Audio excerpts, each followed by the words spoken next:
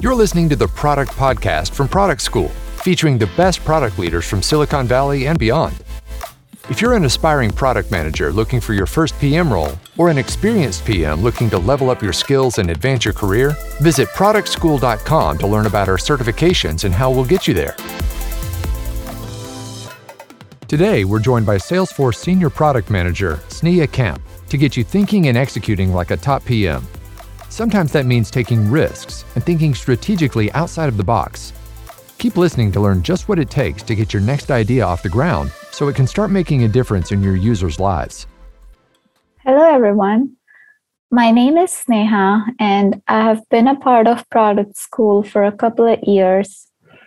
I am here today to talk about how to take an idea and create it into a product. So I will talk about how to think like a PM, how to execute like a PM, what is the role of taking risks, and how can we make a difference to our users and in the world. My name is pronounced as Sneha Kamp. I am a senior product manager in Salesforce Security, their threat detection and response team. A little bit about me. Before joining Salesforce, I was a technical product manager for wealth management at Morgan Stanley. Before that, I was product manager at multiple different startups. I started my career at a 2-people company called SaveDay, where I wore all the hats. I joined as a product manager, but I was also a part of doing some of their sales, some of their marketing, doing customer support, a lot of operations, you name it. After SaveDay, I joined another startup called Human Interest, and that company became a unicorn startup in the Silicon Valley. So as you can see, all of my previous experience has been in financial technology industry, and I recently made a switch into security with Salesforce. So it's been a fun journey so far. I have a master's in computer science from Cal State East Bay. I also have some special interest in learning about cloud and exploring new technologies in cloud. So I got a cloud practitioner certification so I can understand what is going on with the cloud. So diving into the presentation, the first thing that I introduced that I was going to talk about is how to think like a PM. And this, for some people, could be inherent. They are just, their personality is like a PM, so they always think like a PM. For some others, it could be inherited over time, being in a PM position, working with PMs, or just having a product manager or product owner friend can get you interested in a position like this. In product management, people can be of any experience, any industry, any domain. You could be a designer, you could be a customer support person, you could be an engineer. So how do we really think like a PM? The first thing is an idea. And whether it's an idea related to the product or project you might already be on, whether it could be your own original idea, you want to start your own startup, you think that you can combine a spoon and a fork and make a spork. That could be your own idea. So it all starts with an idea. An idea can come from your existing customers. It can be a whole new market. It can come from stakeholders where you might be working with at that given time. It could be operational stakeholders. It could be your leadership. It could be your friends and family. Or it could just be your own idea, like a spork. So it starts with an idea. And once you have that idea, the next thing a product manager thinks about is who would be the users and the customers of this idea. And if this idea ever becomes a reality, who would use it? What problem does this product solve? In case of a spork, well, you don't need to wash two different silverware. You would only wash one. It saves space in your kitchen. It could be a big cost-saving opportunity for bigger restaurants where they don't have to buy two different utensils. They just need to buy one. So just think in that way. On what problem is it going to solve on an individual level? What problem does this product solve on a much larger scale? The second thing that you need to think about is what are the different use cases of this product? So, for example, I have this AirPod right here. What are the different use cases of this AirPod? This AirPod can be flipped open, it can be flipped closed, it can be charged. You're able to take the earplugs out of this AirPod. Those are different use cases that are associated with this AirPod. So you need to think of different ways on how can you divide this product into different use cases, and does each use case solve a problem or make anything in the world better, any experience in your users' lives better? Competition is another very, very important aspect of product management, to learn about who else could be competing with you in the market. Are there companies that already exist that solve the problem that you are trying to solve? Are they lacking in anything? Is there opportunity of growth in the market, and you don't want to be defeated by another competitive product?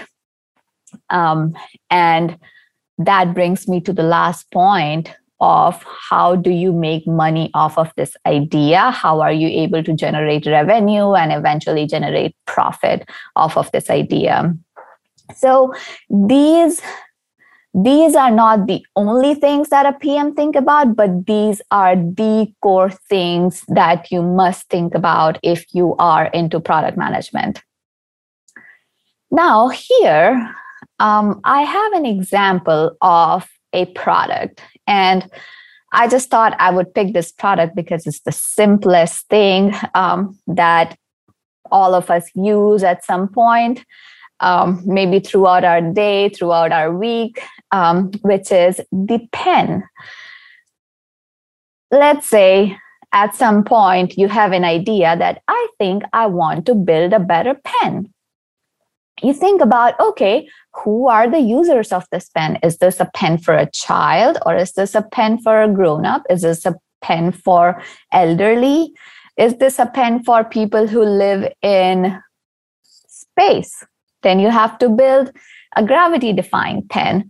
Is this pen going to be gender specific or gender neutral? These are just some of the random things when it comes to how do you segment the users of your product. What are the problems with pens? This is a pen right here. The pens are usually always very thin and sharp. The pens get lost. Sometimes if you write too much, your fingers start hurting. The pens are not forever. They need refills. A lot of the times, pens have color limitations. They would be blue or black or red. So these are some of the problems that you might think of if you want to build a better pen. Now, what are the use cases with this pen? You either uncap the pen, or you click a button to turn it on. In this pen's case, you twist it to turn it on. You glide it on a surface to write it, and then you twist it back to close it. Another use case of this pen could be to refill. Like you need to twist it open and you need to have a new nib or ink refill to basically, if you want to continue using this product. Your competition for a pen could be all the pen companies, but all the pen companies are only your direct competitors. Your indirect competitors are keyboards or a phone or a tablet or notes application or Microsoft Word. These are all your indirect competitors. So competition can be direct or indirect. So as a PM, you need to think of what are the different variations of your competition. Now, revenue. Do you want to expand the current uses of the pen? Do you want to target a new segment? Do you want to start building wood or plastic pens? What is the opportunity to grow your customers? What is the opportunity to sell more and make revenue off of your idea? So this was all about how do you think like a PM. The second part is, let's say you have done all the thought process that you had to, you know exactly what you are doing, you know exactly who you are building for, you know exactly how to generate revenue and profit off of idea. How do you execute it? Execution for a PM usually starts with designing either in their head or on a piece of paper or on a lucid chart or Miro or any tool like that, or working with a designer to help them design things. The second part of design is the technical aspect of it. Let's say you have figured out that this pen is going to look like and be like a certain way. How will it function? Like there need to be a twisting to it. There need to be like a spring inside it. So all those things are technical details. In case of a software, it's probably going to be like an architecture diagram where this is how the data gets inside the system. This is the gateway it's going to go through. This is a database where it's going to be stored at. These are some of the functions that can connect with your database to do any operation on the data, to generate any sort of report. So that all those details go into the technical architecture. And lastly, which you would see in all the job descriptions of a product manager, is to be able to write product requirements. Once you have thought your idea through, you have the design, you have the technical architecture, how do you write the product requirements? Now, going back to our favorite example of the pen, what goes into designing a pen? It would be things like how long this pen is going to be, how wide this pen is going to be, what will be the style of this pen. You want to put like a silver back part, you want to put a silver like holder thing or silver front or whatever, pen would be gray color. So all those things go into the design of a pen. The second part is the technical architecture, meaning will this pen be made of steel or plastic or any other material? How would you refill it? What would be the system of operation of it? Like you need to twist it open, glide it, and things like we already talked about. Now, coming to the core product owner responsibility, which is writing product requirements. When you think about the system of operation of a pen, you say, this pen should be able to write. That is my goal. The system of operation behind it is you make it operatable, meaning you twist this pen to make sure your ink, your pen, what's this called? Nib is out and you're able to glide it. Now, these are some examples of product requirements. Ability to create a plastic mold with given design. This is a very generic product requirement. When you say ability to create a plastic mold, if you want, depending on what level of detail, how you work with your engineer, you can go even further deeper into a requirement like this. It says ability to create a plastic mold with given design. You could say ability to create a plastic mold with XYZ amount of plastic with given design, or ability to uncap with the right amount of pressure. In this requirement, you could define that what is the pressure. Like you need to be able to twist it once, 360 degrees, so it gets uncapped. Or you need to pull it real hard, so it gets uncapped. So just examples like these, right? Once you have your design and your technical requirements ready, then it becomes really easy for a product manager to be able to convert them into requirements that can be given to an engineer.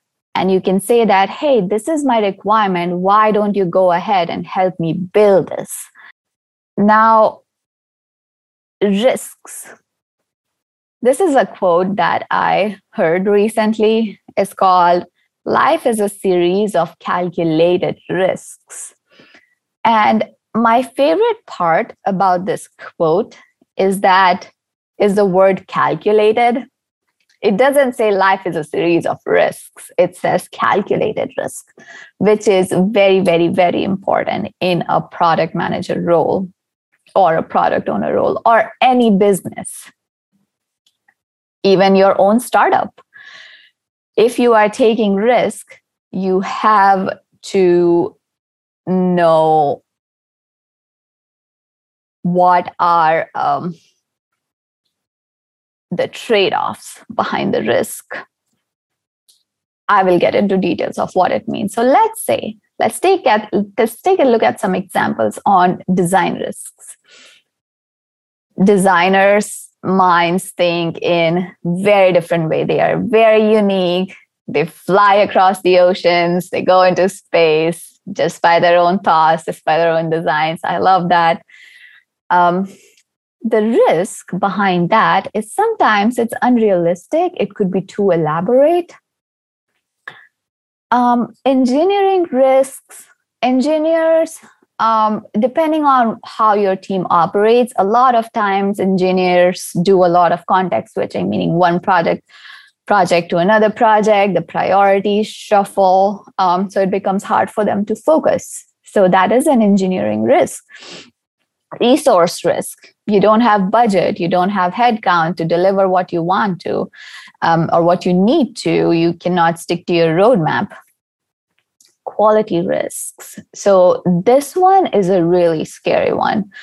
Let's say you have done all the thinking, you have built your product, and you are now testing it, and the product is bad quality. There is a difference between a poor quality product and an MVP, which is minimum viable product. I won't get into the details of that, but a high level is that a minimum viable product does what you need them to do with limited functionalities. A poor quality product does not do what you expect them to do and has a lot of bugs and errors and break while you try to use them. Market risks. Well, who needs a pen anymore, right? We have so many options to be able to take notes in our phones and our laptops. anywhere else. This is a very big market risk for a product like a pen. I love this picture right here. It's this guy jumping over the risk and getting to an opportunity. There's little alligators, and looks like there is also a little hand speaking out of the water.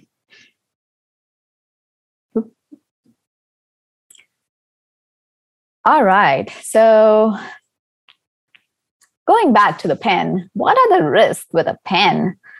Well, a pen could be too heavy. So, for example, this pen, which is a steel pen, is much heavier than this pen, which is a plastic pen. I like this pen more, even though it's too heavy, it writes better. So, trade-off. This pen is light, but it doesn't write too well. I can refill this pen. I cannot refill this pen. So these are all the trade-offs that you think about when you think of design, when you think about use cases, when you think about who is using this. For example, this is an expensive pen. This is a cheap pen. So your user base changes for who's going to pay for pen 1 versus who's going to pay for pen 2. Another risk could be like it leaves like thick imprints. It's really just a poor quality example of a poor quality product. Slowly dying market. Yeah. So depending on how you think, what your experiences have been in the past, it's hard to keep up with all the new trends that are emerging in the market. So it's important to know your market well, to know your users well.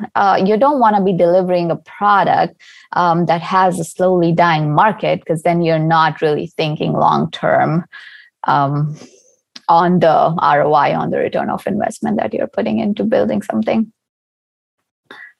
A good way to prepare and mitigate risks are to, before you start building something, you conduct reviews of designs, you conduct review of technical architecture before you start building them. Make sure you study the market, and always be ready to change direction. Always be ready to pivot from the original thought. If you see new trends, if you see that, hey, originally I thought that most of my customers are going to be between the age of 20 and 30, but I'm also getting a lot of traction from the customers that are between 60 to 80. So why don't I change my strategy and go behind the customers that are between 60 and 80, so I can make the most of what I have built from revenue and from a market expansion perspective.